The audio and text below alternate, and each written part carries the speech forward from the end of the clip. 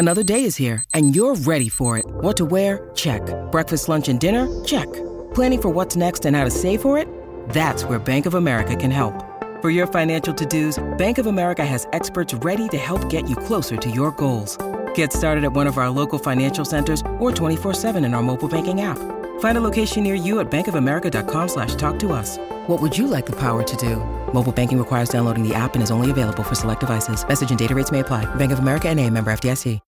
When you need mealtime inspiration, it's worth shopping Kroger, where you'll find over 30,000 mouth-watering choices that excite your inner foodie. And no matter what tasty choice you make, you'll enjoy our everyday low prices, plus extra ways to save, like digital coupons worth over $600 each week. You can also save up to $1 off per gallon at the pump with fuel points. More savings and more inspiring flavors make shopping Kroger worth it every time. Kroger, fresh for everyone. Fuel restrictions apply.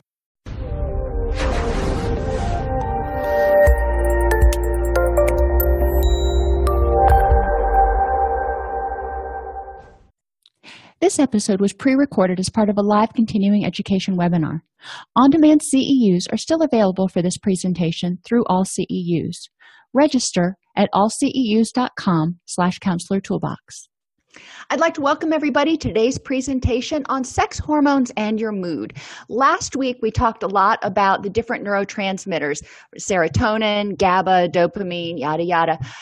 But there are a lot of other things that contribute to the availability of serotonin, GABA, dopamine, norepinephrine, and those all influence one another. So we're going to talk about that today because, again, like I've mentioned repeatedly, just throwing an SSRI at depression or throwing a benzodiazepine at anxiety, it may mask the symptoms for a while, but it's not addressing the underlying cause. So we want to figure out, is this person's serotonin system really not working? Or maybe is it their sex hormones, their estrogen, their testosterone, their progesterone? Are those not working really well? Or do they have cortisol that's too high? Their HPA axis is kind of off the charts, and that's suppressing everything else and throwing it out of whack. So it's not necessarily that the serotonin system isn't working. It could be things working against it. Think about it like when you have 100 pounds of dog food in your car and you get really crappy gas mileage. Well, that's not a problem with the car. The problem is you got 100 pounds of dog food back there, and as soon as you take the dog food out, the car gets better gas mileage. Same sort of thing with neurotransmitters. We don't necessarily know that the dysfunction is in the neurotransmitters in the person's body. It could be something else that is suppressing or enhancing the availability of the neurotransmitters. And once that underlying cause is addressed, then the neurotransmitters will stabilize on their own. We're going to identify the effects of estrogen, progesterone, and testosterone levels on mood. We'll explore the effects of cortisol on sex hormones and mood, and identify the cause of sex hormone imbalances and some possible interventions. And you'll find that a lot of the things that cause the sex hormones to be out of balance are very similar to things that cause leaky gut and a variety of other issues. So it's not anything that is super, what's the word I'm looking for? Clinical, if you want to use that word, to address.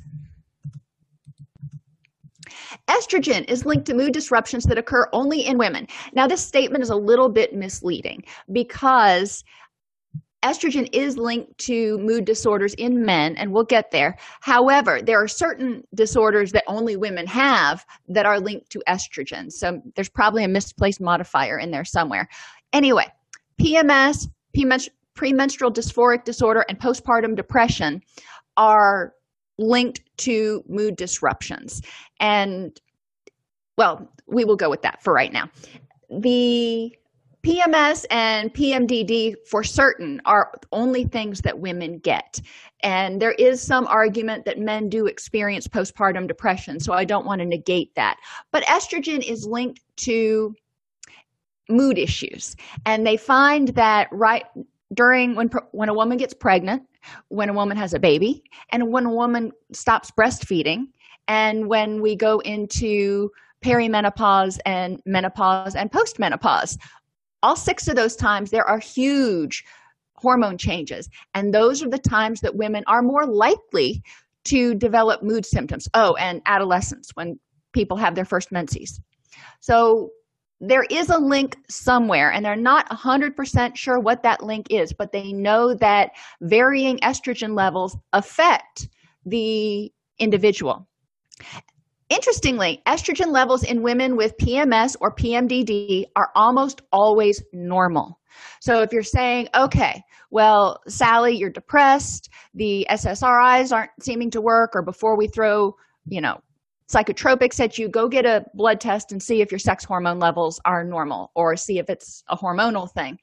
Well, Sally's going to go and get this blood test done, and it very well may come back that her estrogen levels and her progesterone levels are normal. And so she may feel very frustrated because, the SSRIs might not be working, but there's no other cause that she's seeing immediately. The problem may lie in the way that estrogen talks to the parts of the brain involved in mood. So there could be a disruption in the estrogen system, if you will, or in the serotonin system. But the levels, when you just measure how much is there, might be very adequate. During perimenopause, up to 10% of women experience depression that may be caused by unstable estrogen levels. This is an interesting little thing. Some studies suggest that using a transdermal estrogen patch by itself can improve depression during perimenopause. We're going to get into some of the ups and downs of that in just a second. So possibly using a transdermal estrogen patch could work, but too much estrogen is bad and too little estrogen is bad for mood. Mood-related functions of estrogen. It increases serotonin and the number of serotonin receptors in the brain. Estrogen makes serotonin more bioavailable to the body. So that's a good thing to a certain extent. But remember, too much serotonin can lead to anxiety and potentially depression. Too little serotonin may lead to depression as well, or anxiety. Modifying the production and effects of endorphins is another function of estrogen. Now, endorphins, those are some of our feel-good chemicals aside from dopamine. So having estrogen in your body helps you feel good. When your estrogen levels are low, you may feel flatter, if you will. Serotonin neurons in the brain have been found to contain estrogen-inducible progestin receptors. What the heck does that mean? These serotonin neurons in the brain interact with estrogen in order to make sure that estrogen and progestin stay in balance. So serotonin can say, oh, we need to ramp up one or we need to suppress another. But serotonin, estrogen, and progestin all seem to interact because these serotonin neurons have estrogen receptors on them. So we know that serotonin and estrogen have a link with them. Ovarian hormones have also been found to affect numerous factors regulating serotonin synthesis and serotonin levels in the central nervous system. The enzyme monoamine the MAOIs are the old chronically elevated levels of estrogen can actually induce depression by causing functional hypothyroidism. So that's an important point, that when our estrogen's high, it may not even necessarily affect serotonin, but it may be affecting the thyroid hormones. And we know when people are hypothyroid, they have symptoms of depression. Chronically elevated levels of estrogen can contribute to anxiety by also contributing to excess serotonin. Another issue that we're looking at. So elevated levels of estrogen can contribute to depression by affecting the thyroid, or anxiety because it increases levels of serotonin. Estrogen also interferes with the release of cortisol. And estrogen deficiency that occurs with menopause can cause anxiety. So when you have too little estrogen, you may have anxiety. When you have too much estrogen, you may have anxiety. It's just finding that happy medium. And part of that happy medium is a happy medium where estrogen and progesterone are in balance.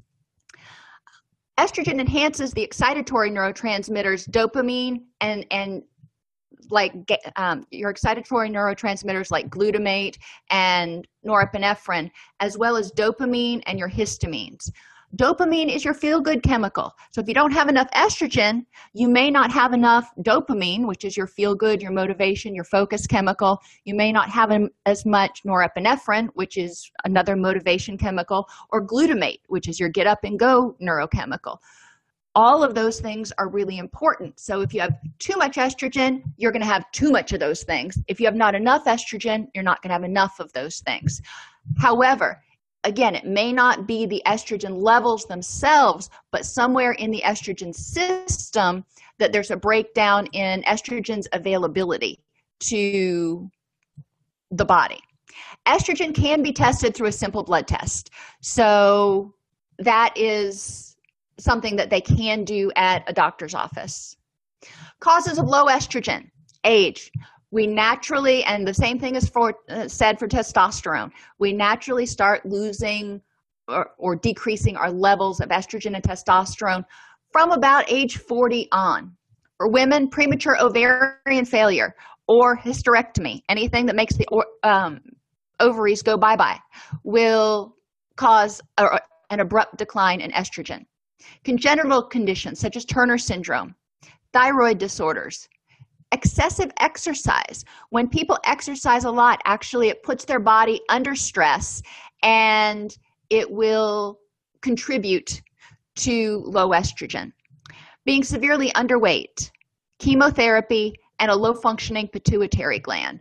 So any of these things can cause low estrogen, which we know will reduce the amount of excitatory neurotransmitters and dopamine, and that's going to affect mood.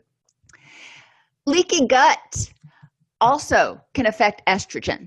So we talked about leaky gut in other presentations, the fact that when our gut is exposed to cortisol, when it's exposed to stress, when serotonin levels are low, then inflammatory molecules can actually leak out through the gut and cause low-grade inflammation throughout the body. This leaky gut can also contribute to high estrogen because it's a condition in which the gut microbiome is just all out of whack, and a lot of our hormones are actually produced in our gut. So we need a healthy gut. Thyroid dysfunction, processed food intake can also contribute to high estrogen because of the high amount of sugar, especially. Stress, because stress causes cortisol secretions and a variety of other things. And pharmaceutical or drug use, all of which can change gut flora and digestive function.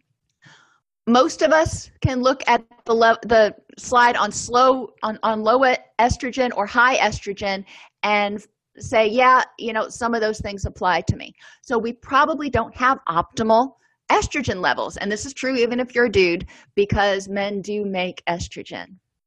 Progesterone affects GABA receptors in the brain.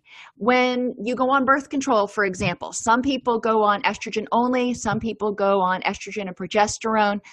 Estrogen and progesterone do this happy little dance where they need to balance each other out. It's kind of like when you bake. One of the things my grandmother taught me was when you bake, if you use vanilla, then you want to use half as much lemon, and it brings out the flavor of the vanilla. Likewise, when you use sugar, you need to use a little bit of salt, and somehow it enhances the flavor. They work together synergistically and kind of balance each other out. But progesterone affects the GABA receptors. Increases in progesterone cause dose-dependent improvements in premenstrual anxiety, irritability, and nervous tension. There are some natural progesterone supplements that women's doctors can put them onto, creams and things that they can get. And it might be something for some clients to take a look at. But again, it's not a panacea. If we increase the progesterone, we have to ask, why is the progesterone low? Cortisol and progesterone are both made from pregnenolone. When we're chronically stressed and make more cortisol, cortisol production steals from progesterone levels. All right, so there we go. Why is progesterone low? Well, it may be because stress is high. If stress is high and the body is using way more pregnenolone to make cortisol, there's not enough to make progesterone, which will contribute to low progesterone levels. So one intervention may be helping people reduce their stress or their cortisol levels. way easier said than done, I realize. However, I want people to see how thoughts and environments and things can also affect their sex hormones and their mood and everything, the whole system. High estrogen and low progesterone. Progesterone, think of it as your anti-anxiety. It's your GABA. Estrogen is your antidepressant. It's more involved with serotonin. But the two of them balance each other out. Too much of either can produce an edgy feeling. And the higher estrogen levels go, the more cortisol is released, making us less able to adapt to stress. High estrogen levels can contribute to subclinical hypothyroidism, which also decreases GABA release.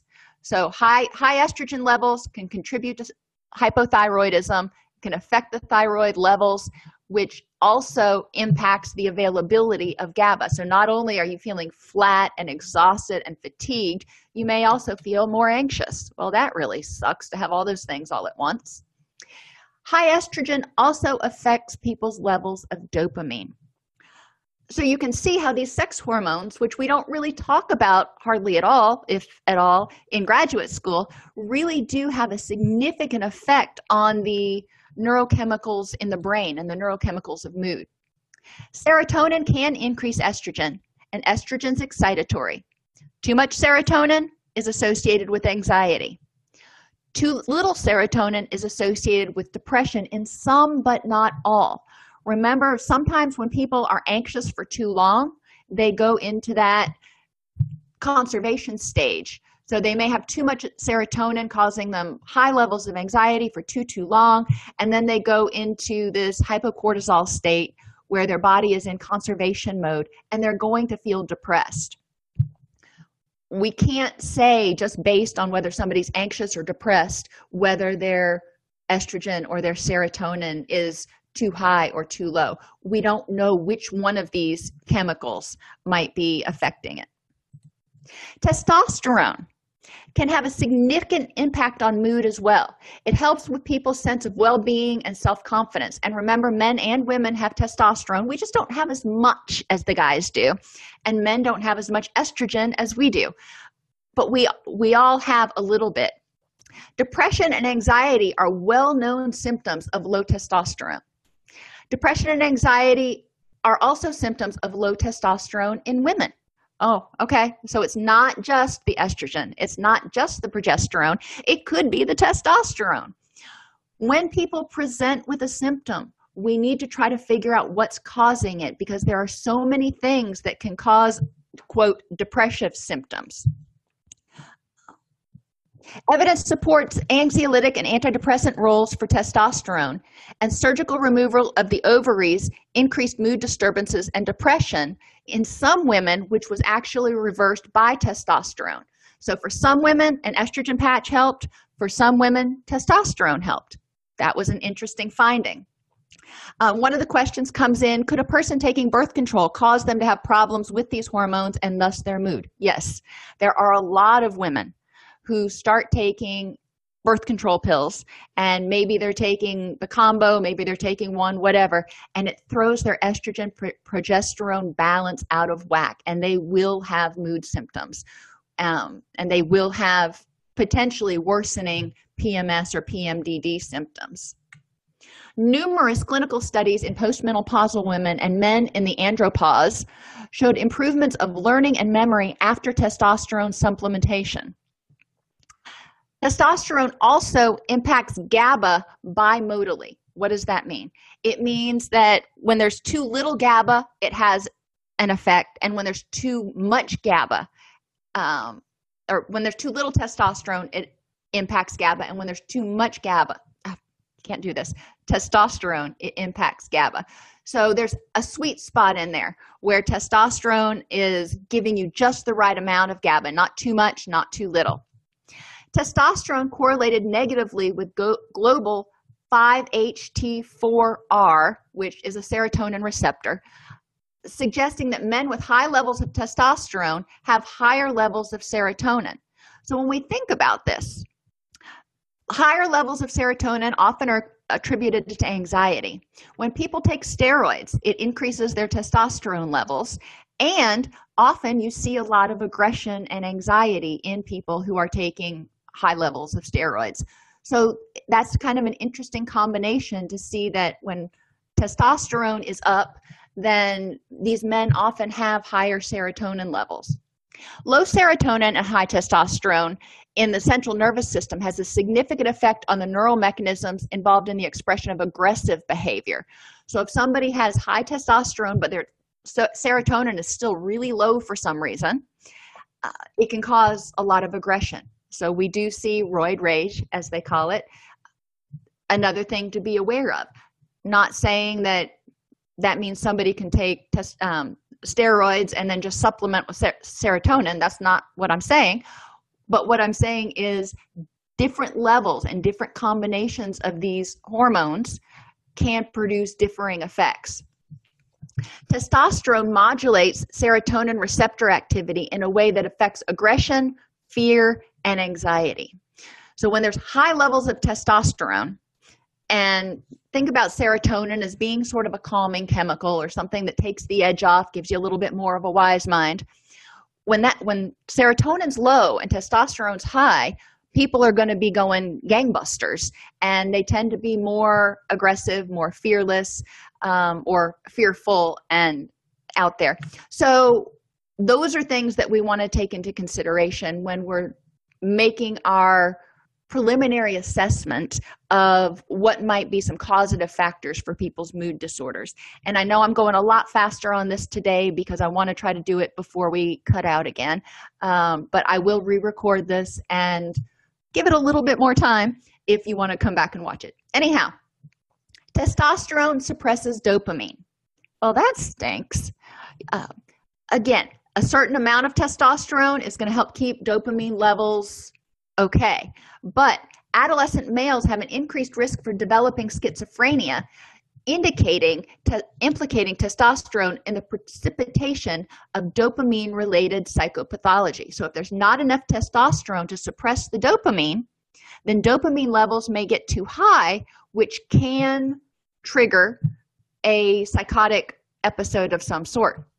That was just one of those interesting findings. Now, that doesn't mean that, testosterone is the be-all, end-all. Women have some testosterone, but probably not enough where the levels of testosterone cause schizophrenia in them. However, we do know that too high levels of dopamine, can be associated with psychotic features. So especially in men, this is something to take a look at. Low testosterone levels trigger symptoms such as anorexia, fatigue, decreased libido, which all may impact mood. And when we think about it, lack of appetite, fatigue, and lack of sex drive are all pretty much symptoms of depression. So yeah, when you're feeling that way, you're already feeling kind of sluggish and slow and blah. And that can make you feel even worse because you can feel hopeless and helpless, not knowing what's causing it or how to make it go better.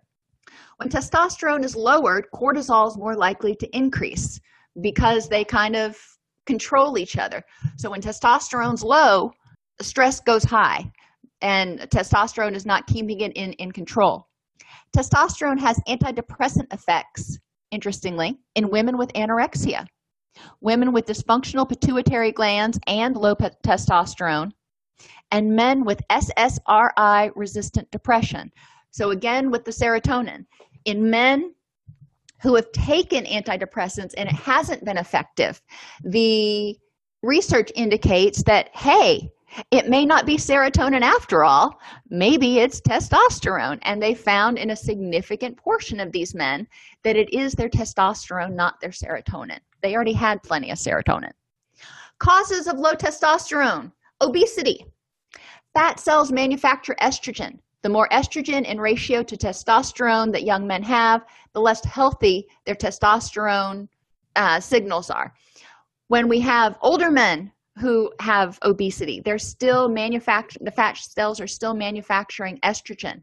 When we have women who are obese, guess what? They're making estrogen. So they may have estrogen dominance because they have an excess of fat, which is manufacturing an excess of estrogen, and there's not enough progesterone to balance it out because fat doesn't manufacture progesterone. So obesity is a big cause of low testosterone, and high estrogen.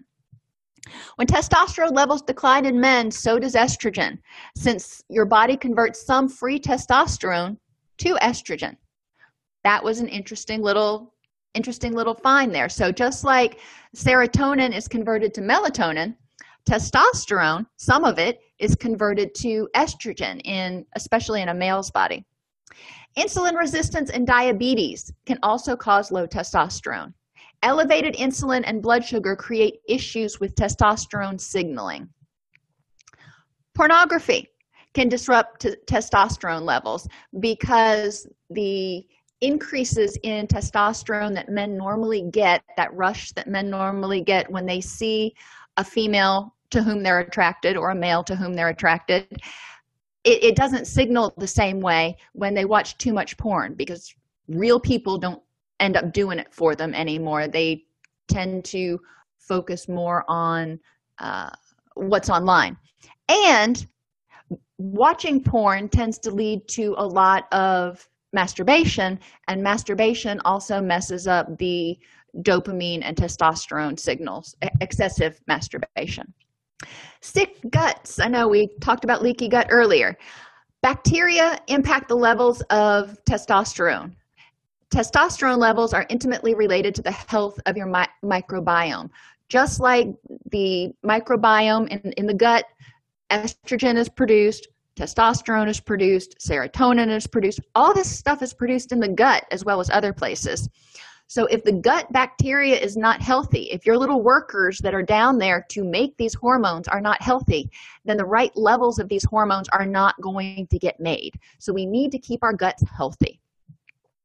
Endocrine disruptors, which are chemicals in our air, food, and water that act as anti-androgenic compounds, can damage testosterone receptors. Endocrine disruptors can also lead to estrogen dominance. So again, we want to look at what are we eating and drinking, and are we taking in too many BPAs?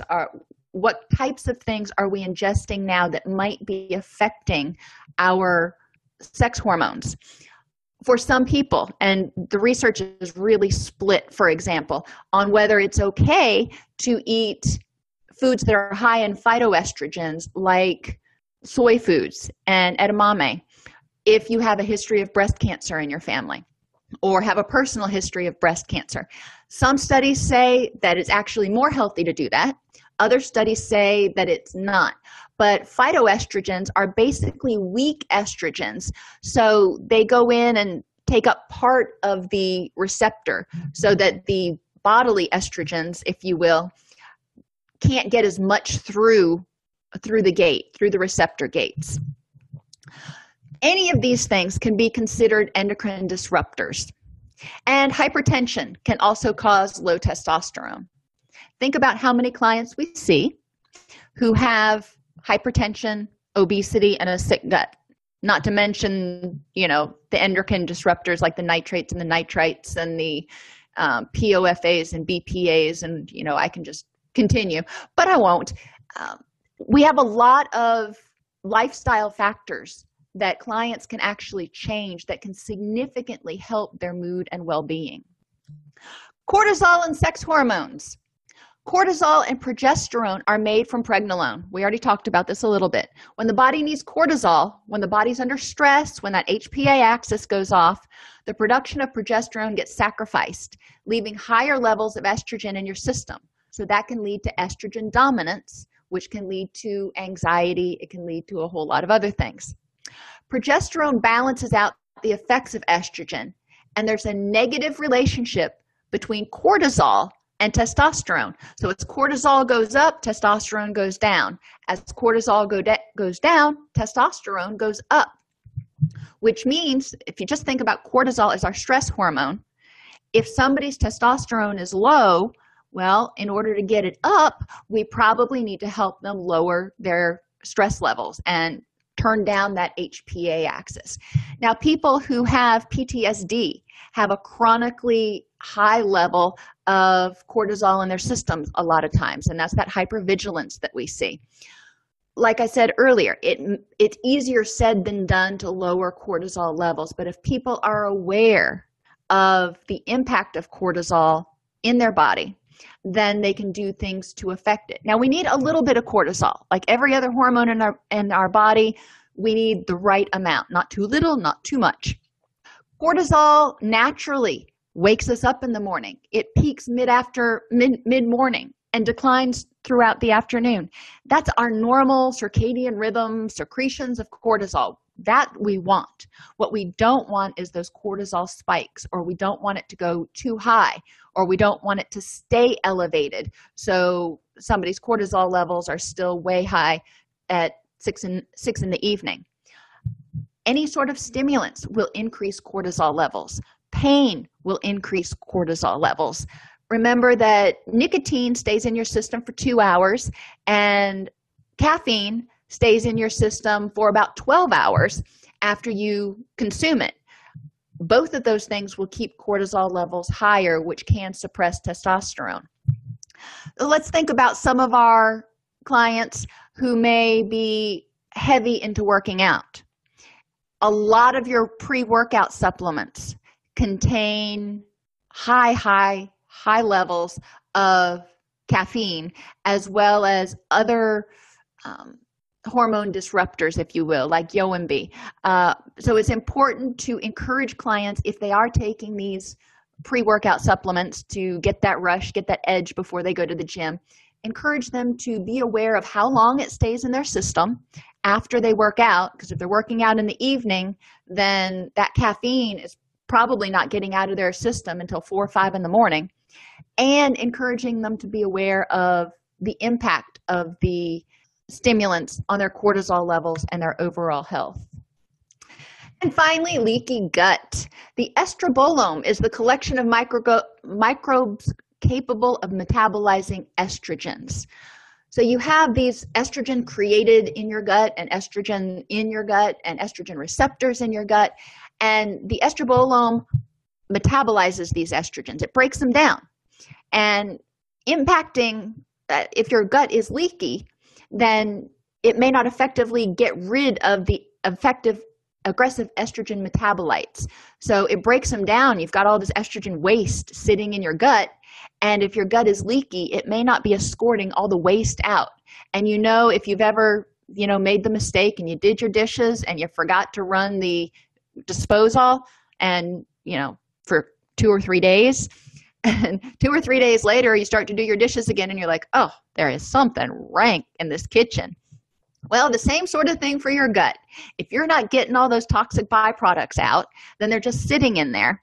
And if your gut is leaky, those toxic byproducts may be pouring out, if you will. That's not the word I'm looking for, but maybe seeping out into your bloodstream and causing higher levels of estrogen as well as inflammation. A leaky gut also increases cortisol because of the inflammatory response. And we already talked about how cortisol affects everything else. So if people are under stress, then they're going to probably have some GI problems. Those GI problems can cause the gut to become leaky, which is going to further increase inflammation and cortisol levels. So both men and women have testosterone and estrogen. We don't want to forget that we all have both of these hormones. Estrogen, testosterone, and progesterone impact serotonin and GABA levels.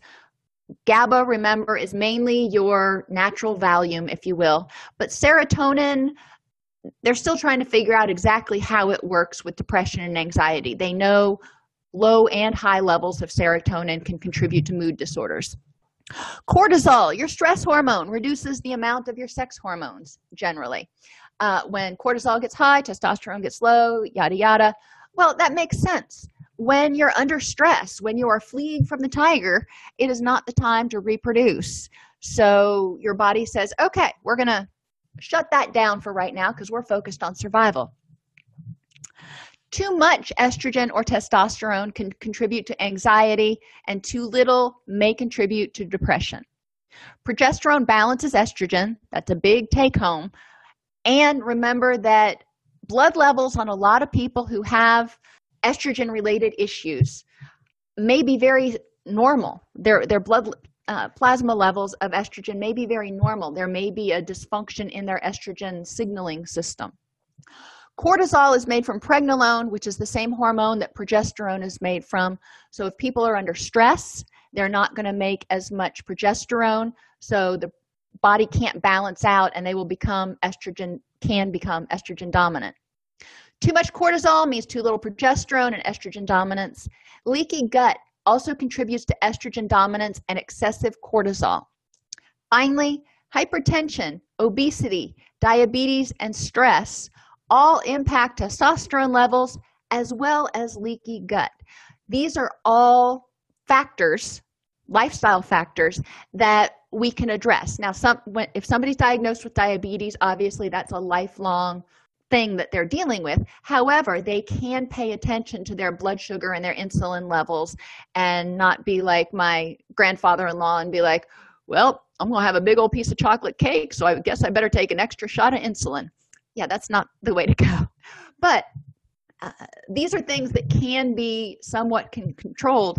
And as clinicians, it's important for us to educate clients that there's only so much that we can do in our counseling session. There are certain lifestyle factors that are going to mediate or moderate the progress they make. So unless they start getting their body machine healthier, then all those chemicals and neurotransmitters are going to have a harder time working. So it's good to have a multidisciplinary team.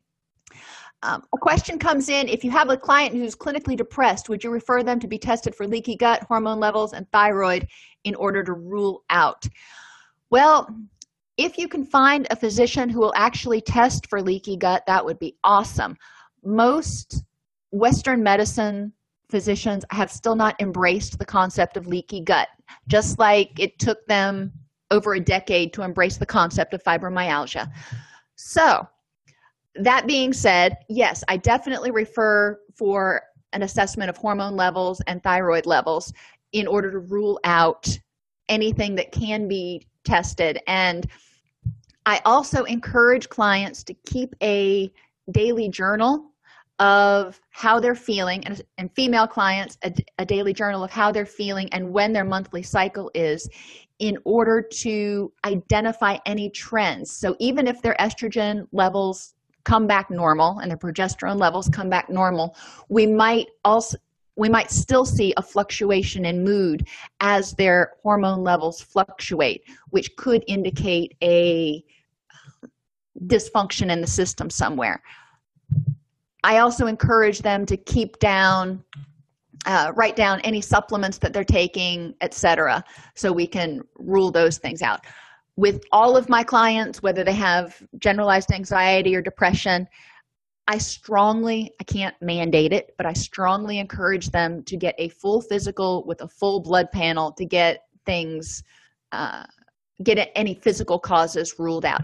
Generally, in an annual physical, especially for people who are, older, 35 and above, we can get the hormone levels and thyroid checked with no problem as part of an annual physical. The leaky gut or adrenal fatigue or anything like that that's not commonplace, they may have to pay for out of pocket.